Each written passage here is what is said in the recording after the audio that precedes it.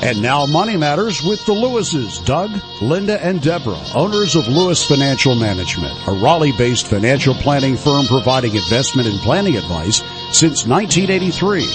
Doug is a certified financial planner who can answer your questions about investments, retirement planning, and estate planning. Why not call Doug, Linda, and Deborah right now with your investment question at 919-860-9783. That's 919-860-9783. Now, here's Doug, Linda, and Deborah. Investments offered through SFA Inc. Investment advice through Lewis Financial Management. SFA Inc. and Lewis Financial Management are not related entities. Hello, North Carolina. This is Doug Lewis, certified financial planner, once again welcoming you to Money Matters with the Lewises, Doug, Linda, and Deborah Lewis. Money Matters has been providing you with a personal financial hotline for all your questions about investments, estate planning, tax planning, money management, and retirement planning for over 30 years.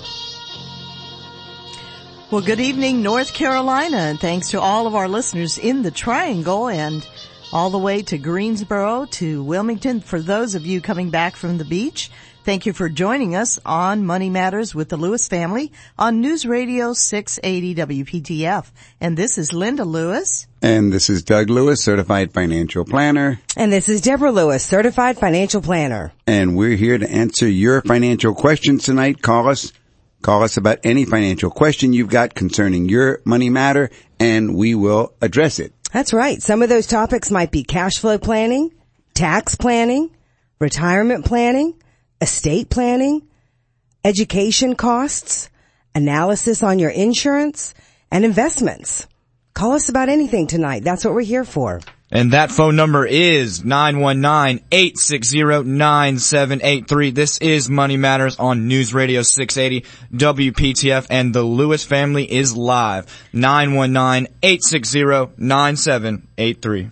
I want to make sure that all of our listeners have had a reminder to go and watch our new website because it's brand new. It went live last week. We have videos of the three of us, and the website address is dougandlinda.com, dougandlinda.com, and give us your feedback. Let us know how you like the website.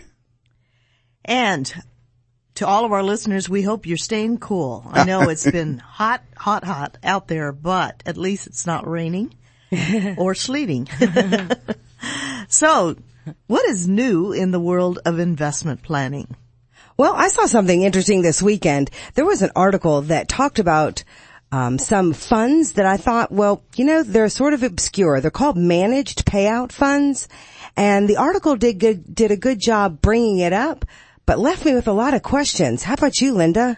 Yeah, I read the article, but I wasn't sure, or I wasn't exactly clear about how these work or what they are. Yeah, the story is like this, and it's not anything new that investors go through accumulation phases in their life, and then it comes time they want to start taking money out of their investments. And so mutual fund firms help investors throughout the years, but they're still trying to find the right formula for investors to draw down those savings. We're seeing products that are aimed at workers preparing for retirement or retirees looking for steady income. And instead of getting like a lump sum, here's a hunk of money and now it's yours, do what you want with it. And of course we know there are things like annuities and there are various target date funds, but these managed payout funds are somewhat of a newer version. And a newer version of automating the investment depletion or taking the money from the fund? Is that what it's designed to do? Yes, and yes. That's okay. The whole thing, Deborah. All right. Because the latest products that we're seeing, and they are being brought out by some major companies, Franklin Templeton, Charles Schwab, other companies are coming out, and they're joining an earlier generation of funds which were also managed payout funds. The managed payout funds, though, have struggled. They've struggled to gain a lot of acceptance, and it's not really clear yet whether these new products are going to prove any more appealing to retirees than the last set of managed payout funds came in. They're just they're struggling. That's what they're doing. They're struggling to see if they can come up with a formula. Isn't it true that retirees are trying to find a way to live off their savings in an era of historically low interest rate funds? True. I think that's why there's a lot of, maybe techniques that are out there. They're trying to give retirees a way to take money from the accumulated investments. But bottom line, what we always come back to is any rule of thumb is not going to apply to you. You really have to meet with a certified financial planner. That is because true. even these managed payout products, they typically work, differently, and matter of fact, they work as their opposite of a target date fund where they would have a mix of stocks, bonds, and other assets, and then adjust those proportions to become more conservative as you were getting ready to retire. Here, they work differently. So by taking the lump sum, they would invest it for you in a way that would allow for a reliable stream of income to flow back out to you over a period of time. And I'm guessing you would tell them how long you'd want that time period. Well, it's if you think about it, the concept can be appealing to investors who are hesitant to buy annuities. Mm-hmm. And of course, we for many years now on this program have alerted investors to watch out for annuities because annuities are pitched, and I'll use that term quite cautiously because there's a sales pitch that goes behind the sale of an annuity, which makes it look like you're getting a nice guaranteed stream of income, but without letting you know that you give up your principal. Or to say it another way, you give up all of your chickens in exchange for the eggs from those chickens. The insurance company keeps the chickens, if you will. That's an annuity. And so investors who are hesitant about annuities are liking this type of investment because it also gives you a steady income. It's not guaranteed, but it is steady. And you don't have to give up control of the lump sum. You can go ahead and stop it whenever you want. But there are drawbacks to these types of investments. What are those drawbacks? Well, the payouts, of course, as I said, are not guaranteed. So the investor then could see the stream of income fluctuate. And then you have the matter of the investor's lump sum. Where is the money being invested?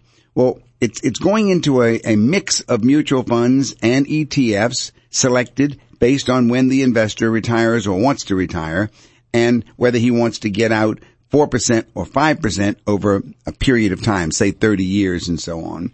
So then the investment itself, the investments that are in these fund of funds, if you will, the portfolios start out very conservatively in the early years, then they increase with more stocks, more alternative assets, and then in the later years, they're going to go more into the very conservative things.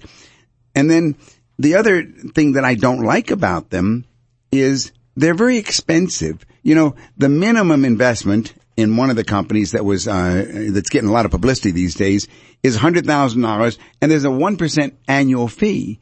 Now, 1%, that's a lot on $100,000. I mean, that is very, very heavy. So to me, what they're trying to do here is they're trying to avoid using a true certified financial planner and advisor, because this is exactly what we do in our office, isn't it? Right. We take a client's portfolio. We see maybe we've got $1 million portfolio, and we start with not how long is it going to last, but what do we start with, Deborah? Living expenses. The living expenses. What's the need? Right. Exactly. And I often think about this is that, garbage in is garbage out, because if we're trying to hit a target of a percentage, we'll never know if we're taking out the right amount of income, which is coming from the retirement plans, to meet our living expense needs. If we have a running evaluation or analysis of our living expenses, we know how much income we need from our portfolio. It might be that our portfolio is large enough and we only need 1%. Why take out 4%? And not only so, the living expense need will vary from Absolutely. year to year. Nobody's Really needs good stay point. frozen Really good and point. so forth. You might So I do think more yeah. vacations, and then you might pay for college expenses, but it varies. And so that's why it is important to work with a fee-based financial planning firm, with a certified financial planner that can address your specific questions and situation. That's what we do, and that's what we do all day long, all year long.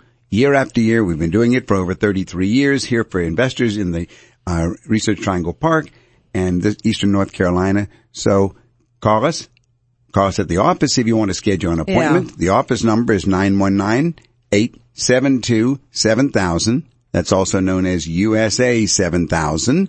And tonight, if you want, call us on the open lines.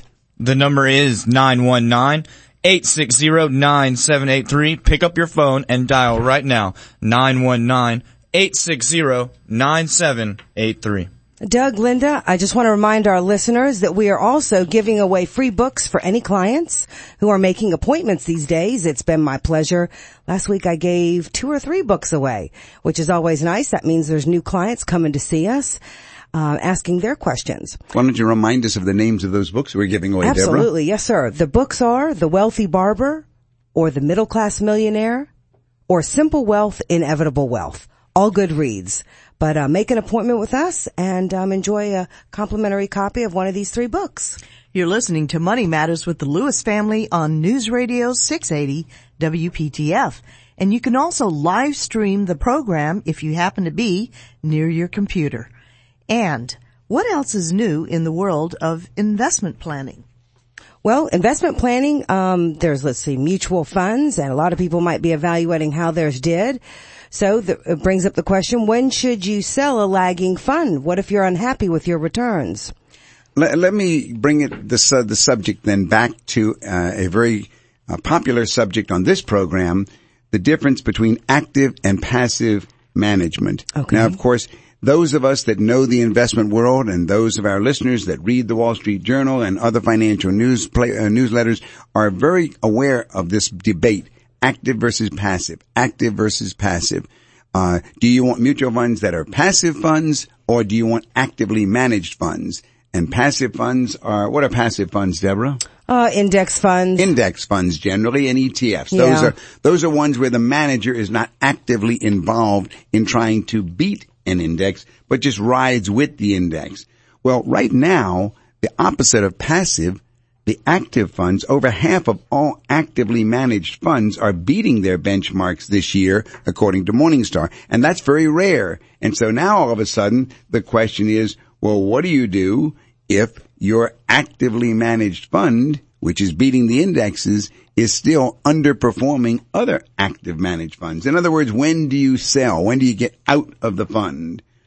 You know, it's sort of interesting. Investors have roughly $120 billion, that have gone into actively managed funds recently. That means there's a broad array of investors wondering whether to go ahead and bail out, because many of those are underperforming.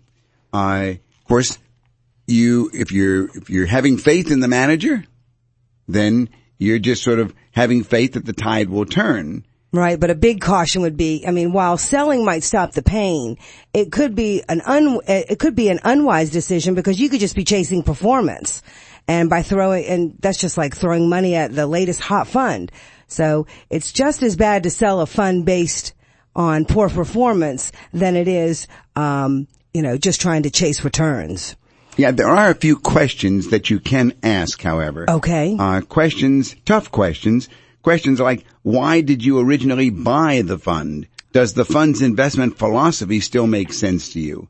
And does either past or recent performance provide any reason for hope that things are going to turn around? Well, those are good questions. Those are timely, too, because one fund, I won't say the name, but has gone through a number of changes in recent years.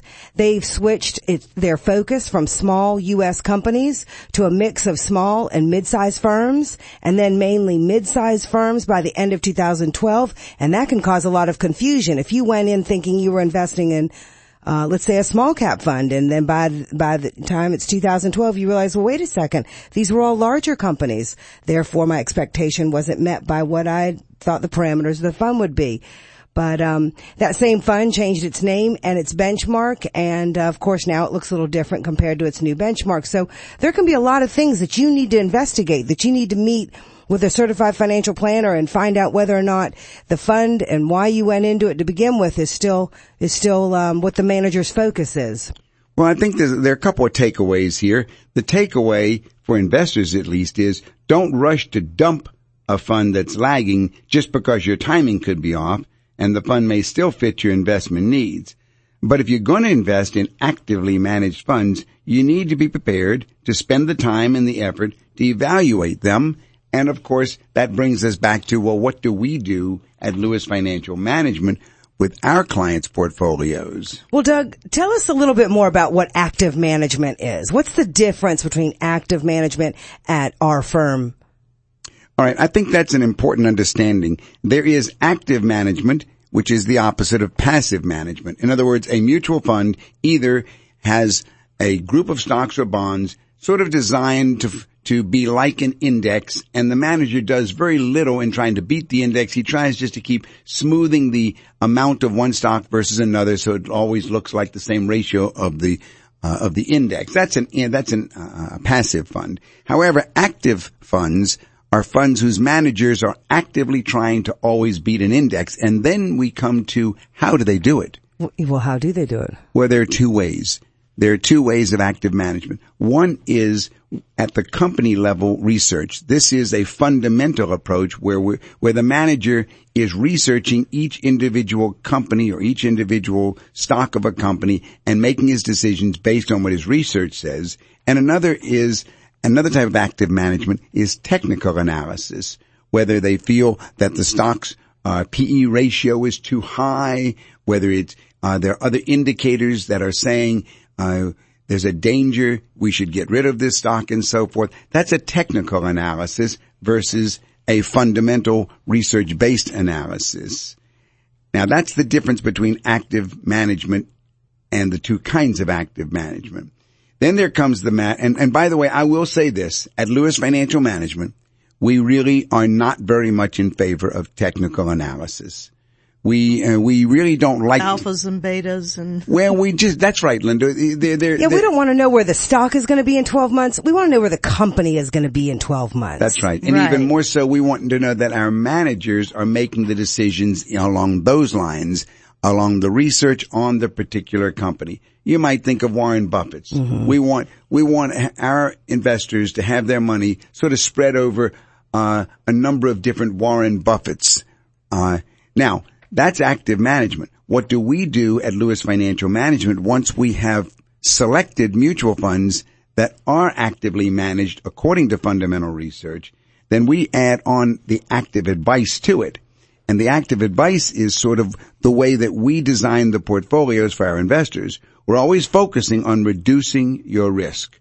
So if you still like the manager and the manager has a satisfactory 10-year average, then we're going to say, let's keep this fund. Mm-hmm. On the other hand, if the average the last 10 years has dropped below what we consider acceptable. Or something has changed in the manager's style. Very good. The focus on that fund, it may not fit us anymore. Or the manager has left. Oh, that's a good one. Exactly. That's really a big. So those are the reasons that we would flag. say to sell the fund and get out of it. So we add active advice to active management, and this is the way we approach the issue. We never make sure, we never let the client have to do that. That's not right. Right. And Doug, is that sometimes in, versus what some folks, do in using ETFs with passive?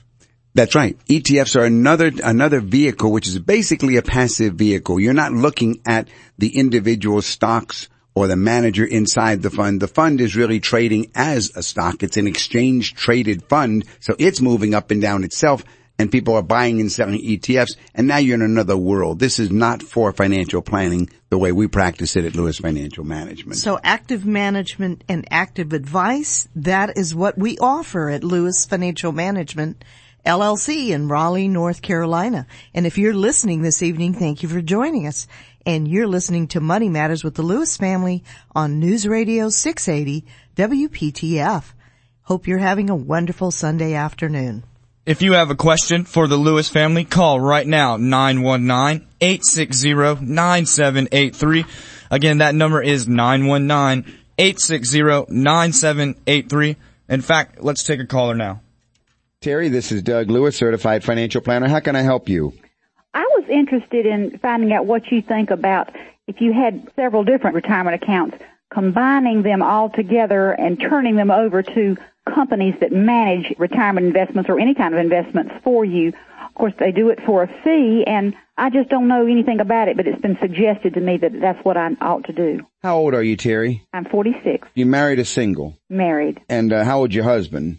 47. What's your income? About $100,000. All right. And what's his income? Oh, no, together. I'm sorry. Oh, that's combined income? Yes. Okay, combined income, about $100,000. Do you know what your expenses are? Your living expenses are running?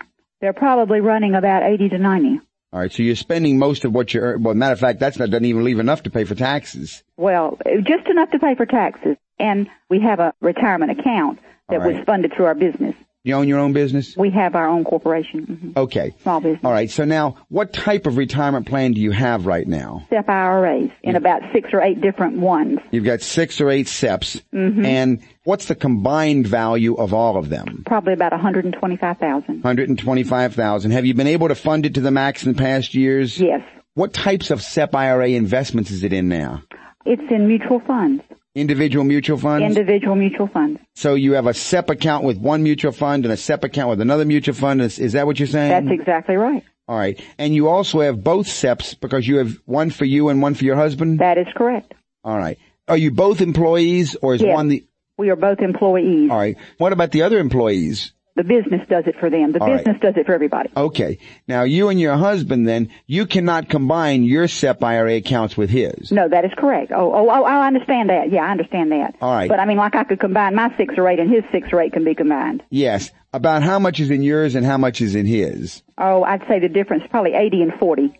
85 and 40, something like that. All right. About 85 is his and about 40 is yours? Right. Okay.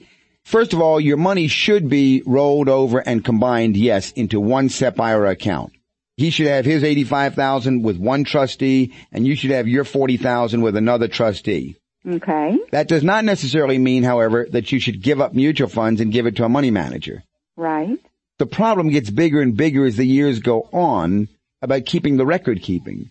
So you want the trustee to be one, where you're getting one consolidated statement, especially when you start wanting to go ahead and make withdrawals. Also to move money. If you were to move it from one trustee to another trustee, you have to do a trustee to trustee transfer. And you can do that as many times as you want during the year, but they're usually surrender penalties to come away from one trustee to another.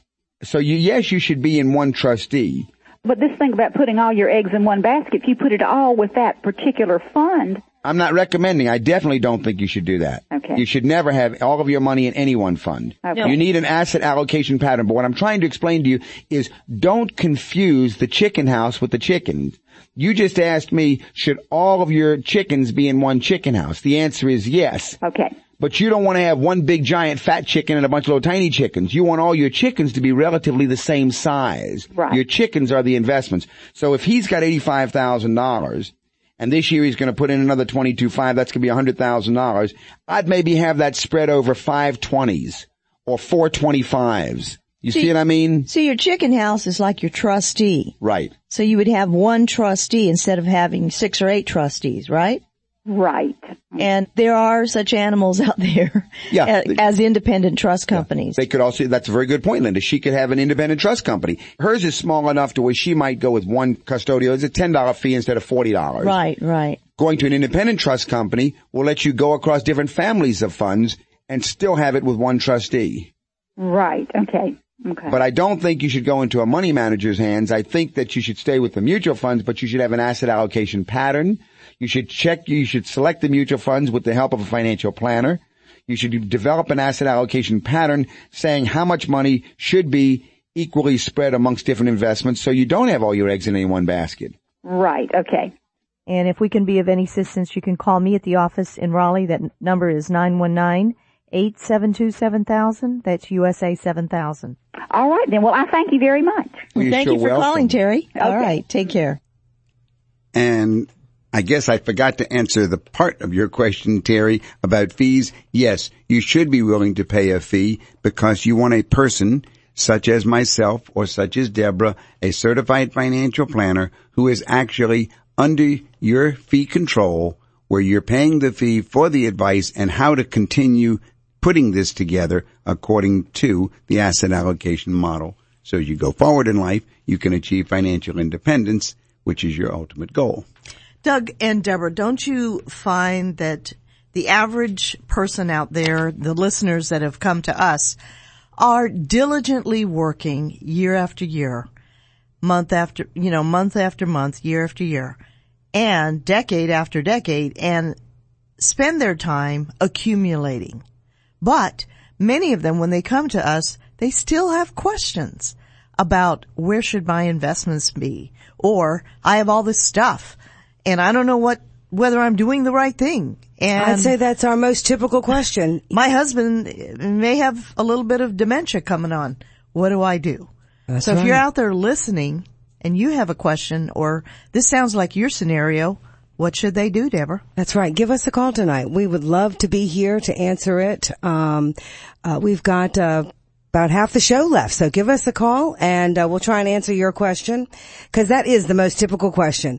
Am I on the right track? Did I do the right thing so far? What can I do better over the next 5, 10, 20 years, depending on how much longer I have? Have I properly prepared my spouse to be able to take over things if I'm not here? These are typical questions that we get every week, and we're helping people just like you answer those questions for themselves based on their own situation. So give us a call tonight. You can ask that first question by calling right now, 919-860-9783. The Lewis family is in studio tonight. All you gotta do is dial 919-860-9783. And visit our website at DougandLinda.com. That's right. You know, while waiting for our next caller to come in, I'm very pleased to find out that several people have told me they subscribe to Time Magazine or Business Week or Sports Illustrated, and apparently they really enjoy our full page ad that's in if you're a subscriber. So you'll see the three of us, if you were a subscriber to one of those three magazines, that's sitting on your dining room table. Yeah, the May issue. So we would love your feedback on that too. I'm sorry, actually the June issue. It's the June issue. It is. Sorry. Can you believe it? Half the year is gone. Well, what are you going to do with the next half of the year? Tonight's the night to make that decision. And one of those questions might be, what do I do about death and taxes? Well, and that's an estate and tax issue, isn't it, Debs? It really is, because you may not know it, but, we are always wondering, well, what's going to happen at our death? And there was an article in this week's Wall Street Journal, that really caught my eye. It was talking about how you may not know that there are some things that are around the corner, and while you might not be, worried about the estate taxes that might be on your estate when you die, here are some other things that you might need to be thinking about. So, thanks to this very high federal estate tax exclusion of $5.43 million this year, a lot of people will never be affected by estate taxes. Matter of fact, very few. Yet many heirs of people will face steep tax bills. Doug, do we? Yeah, I don't want to avoid the issue because it's a crucial issue and it's one that many people are not aware of. But I want to take Bob's call first because I think Bob's on hold. Bob's in Cary. Bob, this is Doug Lewis, Certified Financial Planner. Deborah Lewis, Certified Financial Planner. How can we help you this evening? Well, I have a neighbor that's in his 90s, and he recently turned over the management of his assets to his son, which I would suggest probably is somebody in their 60s, his former stockbroker, maybe with Raymond James or Merrill Lynch or whatever. But he wants to pump up his portfolio by trading options. And I just don't think that that's a smart idea, and I wanted to get your take on that. Well, tell me a little bit about, let me see, are we talking about yourself or about him? I need some numbers to know what we're talking about, Bob. We're talking about him. All right, well, tell me a little bit about, now, what's the size of his portfolio? I really don't know this. I think it's modest at the best. It's probably in the neighborhood of $250,000. Yeah, that's like asking me if a gentleman walks into Men's Warehouse and say, do you think he really needs a suit or not? And I'm going to ask you, well, Is he 300 pounds or 100 pounds? And if we say, I don't know, I don't have enough information to answer, I can give you some broad, let's do that. Let's do some broad guidelines. I can tell you what we do in our office. Yeah. We've been doing this for over 33 years. We have, this is exactly what we do. We never use options. We never use options because options are not a planning tool. Options are a speculation tool. So, and we're very much against speculation. Now there's and I'm very familiar with the covered calls and the naked calls, as well as the puts and the collars. Those are strategies of speculation, but they are not planning tools. For example, let's say that we have a client and he and his wife are in their 60s and they have combined income of maybe $150,000, getting ready to go ahead and retire. Their living expenses are about maybe $4,000 or $5,000 a month, and their entire portfolio, non-retirement, might be about $400,000, and all of their 401ks might be together $600,000, and they want to know, how do they plan to make sure that they will never outlive their money? I think that that's key, and you've hit the nail on the head, which is something I hadn't thought of, which is that it's not a planning strategy. It's not a planning strategy at all. It's a vehicle. It's like so you made it on this one. So you got you hit it just right on this particular option. Now, what do you do with the money? You go to the next one, and you go to the next one, but you're not able to say. I expect 7 years from now, this will be the size of your portfolio, and this is the income that will come out, and your living expenses will be fully covered, and the taxes are this. That's what we do. We're very much against risk. Now, I will say this. There are people out there who are also talking about a fixed income coming to you, but they're really pushing a product called annuities, which again, we're very much against annuities. Because there you're giving up your principal. We like to talk about investments as chickens because chickens are an easy illustration. Chickens give off eggs. Eggs can be considered the income. Chickens can be considered your principal. And we like to say you should never kill your chickens. Just live off your eggs. Yeah. And then, of course, as time goes on, you should have more chickens giving off more eggs. And in the design of the portfolios that we're doing, we always want to be able to put a future projection to see where you should be based upon those living expenses. So planning, from our view, begins absolutely at the personal level with what, Deborah? With the expenses? With the living expenses. Living expenses, right. Yeah. But And there's basic principles, financial planning principles that you have to follow if you're an advisor. It may be that I don't know, these guys that they're working with, they may be brokers or stockbrokers. Well, they are brokers. But, right. I think it's very prudent of you as, someone that cares about him because he's your neighbor and you care about him.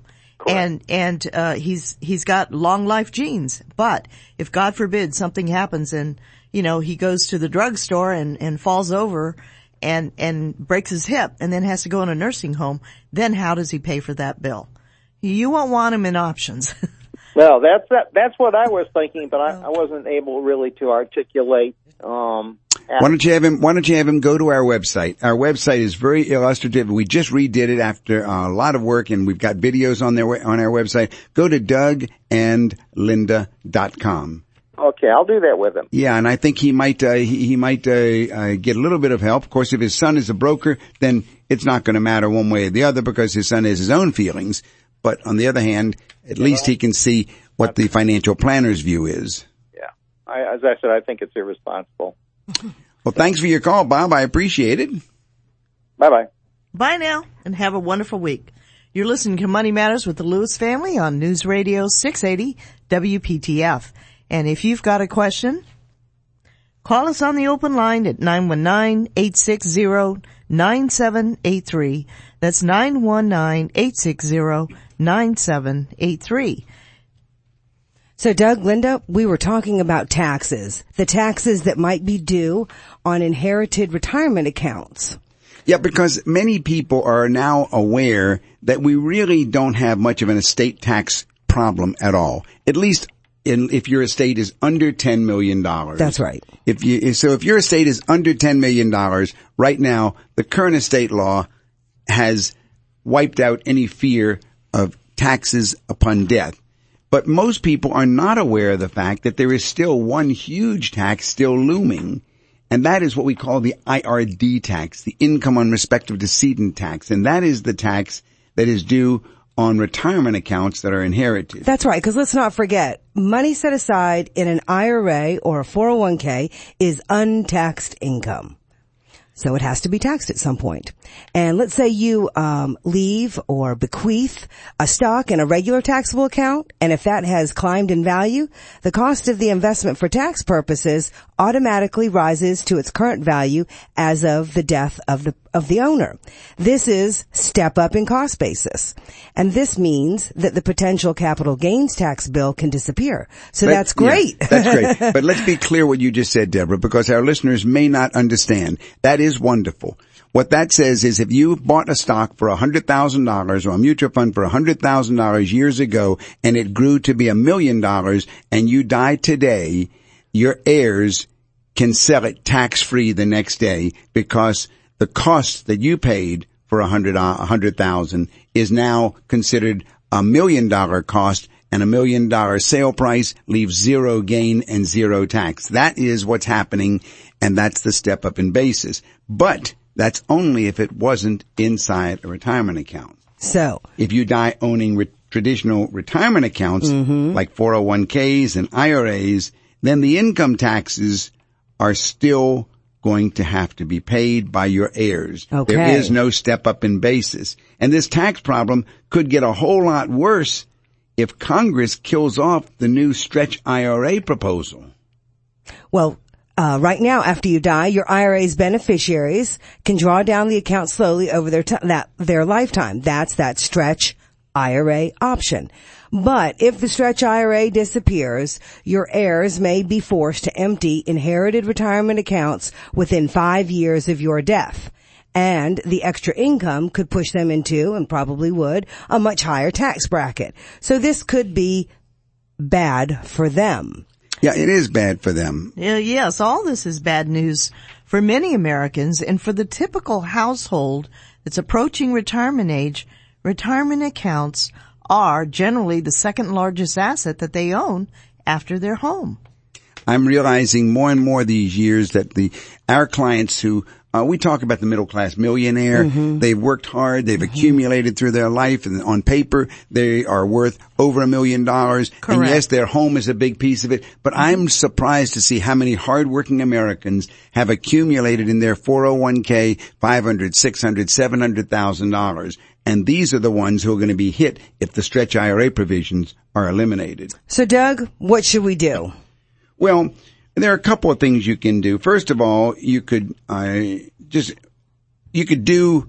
ignore the traditional advice for retirees, which says tap out your taxable accounts first and leave your retirement accounts to grow tax deferred and go that way. Now, I say that's the typical thought out there. It's not what we practice at Lewis Financial Management. Okay. So instead, all right. So instead, you'd go the other way. You'd say, well, let's get it out. Let's start drawing it out from my IRA and moving it over into my personal portfolio so that it will have step up in basis. Right. So even if I didn't need to use it to live off of, and it was a part of my withdrawal system, I could have it even reinvested in my personal portfolio, and then my heir would inherit it at step up in basis. That's exactly right. Now that's one possibility. Another possibility, which I'm not in favor of, but which people are talking about when they're looking at this problem that's looming, is to move towards Roth IRAs. I don't think that's a wise decision because that means I'm paying the taxes now.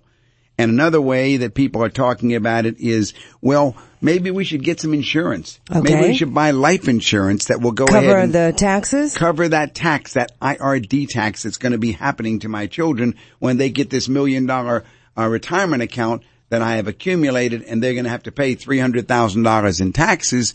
maybe I should get $300,000 of life insurance. Okay. Doug, well, we have recently had a case. Yes. That where we used a different technique altogether. Tell us about that. What else is possible? I really like talking about this because this one is quite unique. If the stretch IRA disappears, it could make sense to leave your IRA not to your children. We're assuming your spouse is gone now. Mm-hmm. Leave it to a charitable remainder trust for the benefit of your children. And that's what you're talking about, Deborah. Right. We have done that because now technically you're leaving it to a charity. And the charity pays no tax. So you keep it intact inside the CRT. That's right. And then there are no taxes paid only as it comes out, right? Only as the income comes out to your beneficiaries. That's right. Exactly right. Your kids. And part of that is going to be non-taxable and part of that's going to be taxable. As with the stretch IRA, the trust then lets your heirs enjoy lifetime withdrawals from the IRA. Very creative. Now, these are definitely strategies that we would use only if we look at the total picture. Isn't that right? Sure. It has to make sense. You know, each case is different from the other. So what we do is comprehensive financial planning. That's right. And in some cases, for some clients, we produce a financial plan. That's right. I remember when you wrote your first financial plan, the Benny and the Barney Rubble financial plan and the Flintstones. Let me see. I think, what year was that? That must have been 1980. 83, 84. Right. Well, even, 33 years later, we're still getting calls about questions on what to do when we have life changes. We have just about 15 minutes left here on the show. Money Matters on News Radio 680 WPTF. And you can be our next guest. Dial 919-860-9783. Again, the number right here in studio is 919-860-9783. Well, go ahead, Linda. And call us at Lewis Financial Management. We'd love to schedule an appointment with you. That number in Raleigh is 919-872-7000. That's 919-USA-7000. Yeah, there are a lot of people asking a lot of questions, and some of those questions are coming from people who have gone through the downsizing at GlaxoSmithKline. It was one of the Triangle's largest employers, and now it's down to about 4,000 employees. It shed about a fifth of its workforce. And a lot of the people in our area have felt that. I'm still receiving emails from we're getting a number of them. People who are asking, what do I do? Yeah. The healthcare market globally is undergoing unprecedented changes right now, and GSK is experiencing them. I want to say this to the GSK employees who are facing this tough decision. GlaxoSmithKline. Yeah, the life changes in front of them. Don't be afraid. Seek competent financial advice. Give us a call and we will go ahead and walk you through the options. Now, some of the options, let's say that you are looking for another employment, another job, and you've even found one. Well, you need to be aware of the fact that you could make an irrevocable decision that you would seriously regret with regard to, let's say, your 401k. That is a serious thing that you want to realize. Oh, you better just not go along and do either nothing or roll it into the new employer's 401k. You have this moment in time where you can actually, when you are released from employment, whether it's your own or you leave, once you are no longer an employee of that company, the IRS gives you a little benefit, which is you can roll it into your own individual retirement account. It keeps its tax-free status, but it's not locked into just what the employer's options were. Let's say that you don't have another job that you're looking at, and you're wondering, what do I do? I'm under 59 years old. What can I possibly do? Well, maybe you are a candidate for Section 72T, where we can show you how you do not have to pay that 10% penalty tax that you always heard about, and we can show you how you can live off of your retirement savings and not have to pay that penalty because there's provisions in the tax law. There are a lot of things that you probably would like to know what your choices are. So we're just saying to all of our GSK listeners, give us a call. We're here. We've been through it many, many times, as Linda likes to say. We've been through it over the last few decades. Whether it's been Cisco or Nortel, IBM. Do you remember the first Sears ones, Linda? The Sears downsizes, yes, the IBM downsizes. We've been through all of them. We can help you. Write down your questions and work with a competent advisor, a fee-based financial planning advisor that can assist you in getting answers to your next move from your job at GSK to the new one.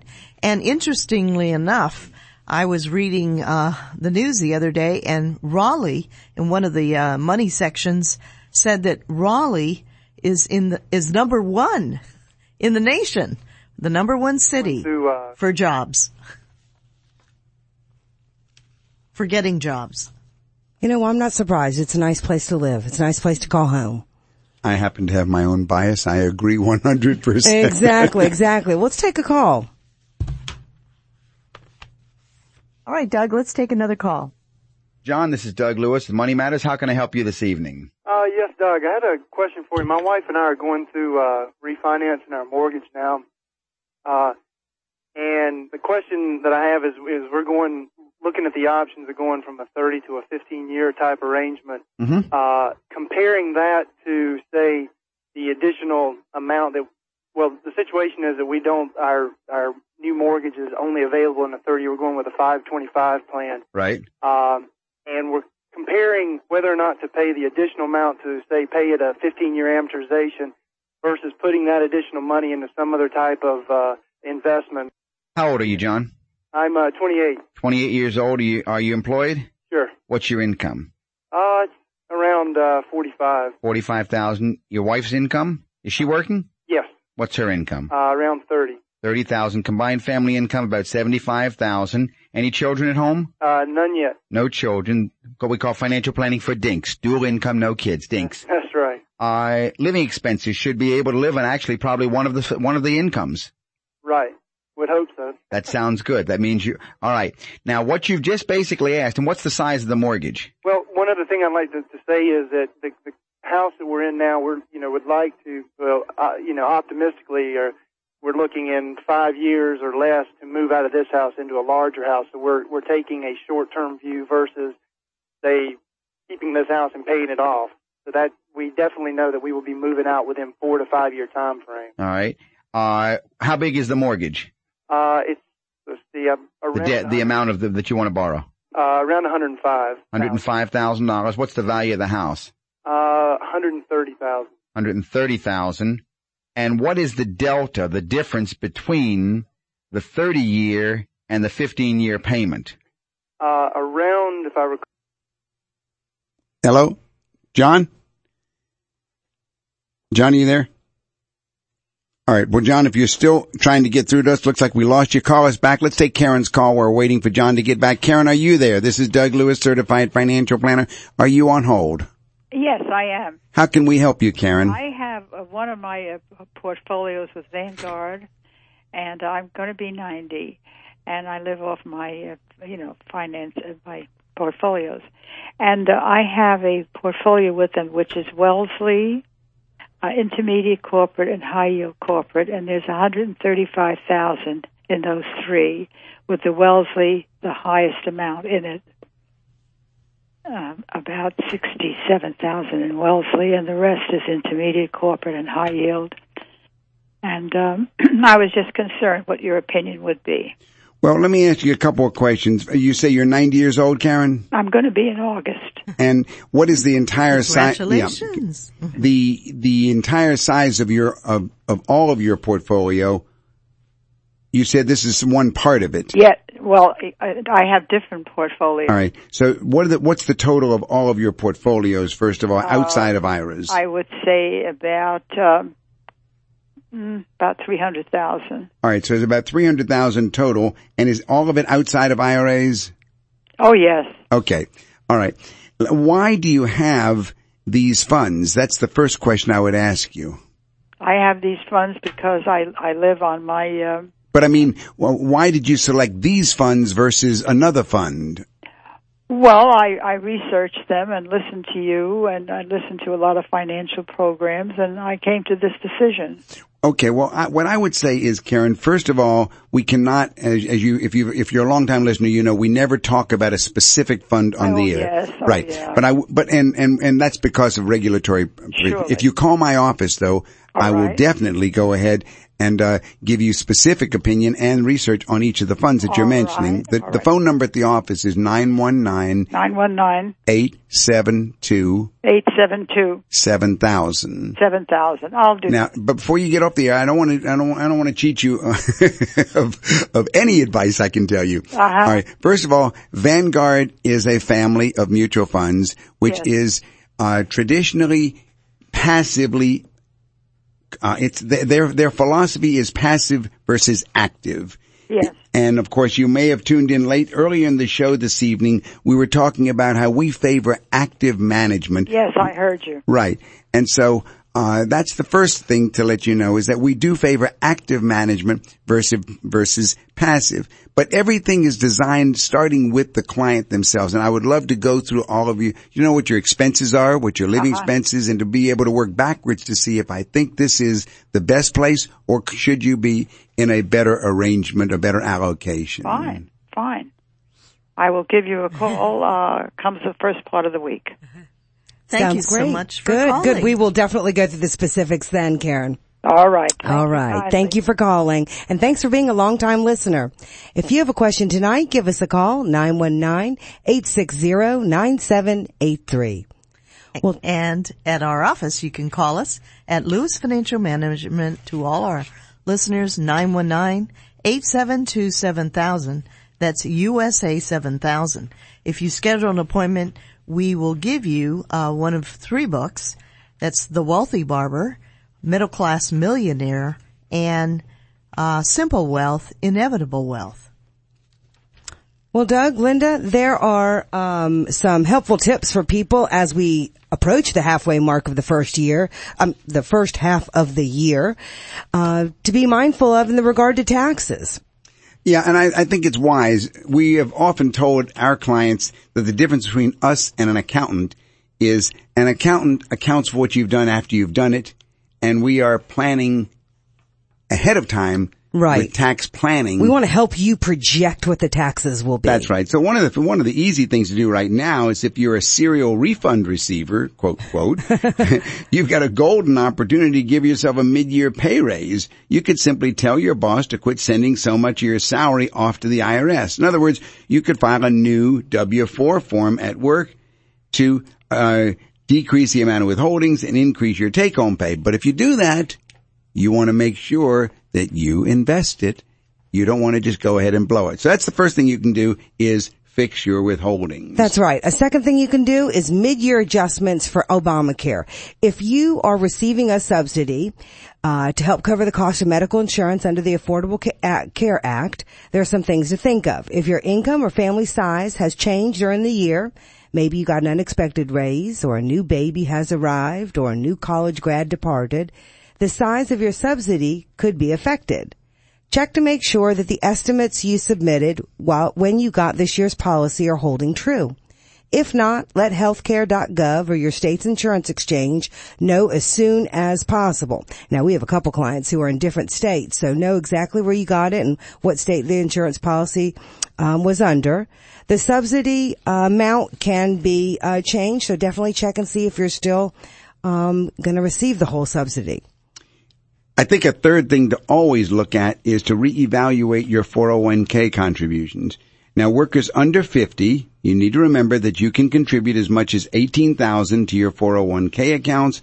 Older workers can contribute this year up to $24,000, and last year it was only about $17,500 and $23,000. So you need to find out, are you contributing at least up to the amount of catching all of the match that your employer may be giving you. If you're not contributing up to the match, then you're leaving money on the table, and that is a very foolish thing to do. That's right. All right, number 4, you need to do a flex check. Do you recall how much of your salary you diverted into a flexible spending or a reimbursement plan to cover any 2015 medical or child care bills? Remember, this is use it or lose it money, and that makes mid-year a good time to check how reimbursable spending is tracking with the amount that you set aside.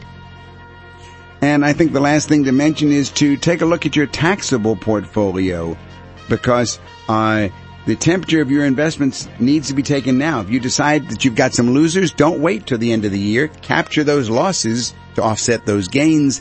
And I think I just heard the music. You've been listening to Money Matters with Doug, Linda, and Deborah Lewis. Money Matters provides you with a personal financial hotline on any subject where money really matters. For more information, you can call Doug, Linda, or Deborah in Raleigh at 919-872-7000. That's 919-872-7000. Or go to DougAndLinda.com and listen again next Sunday at 6 p.m. for more Money Matters with Doug, Linda, and Deborah Lewis on News Radio 680 WPTF.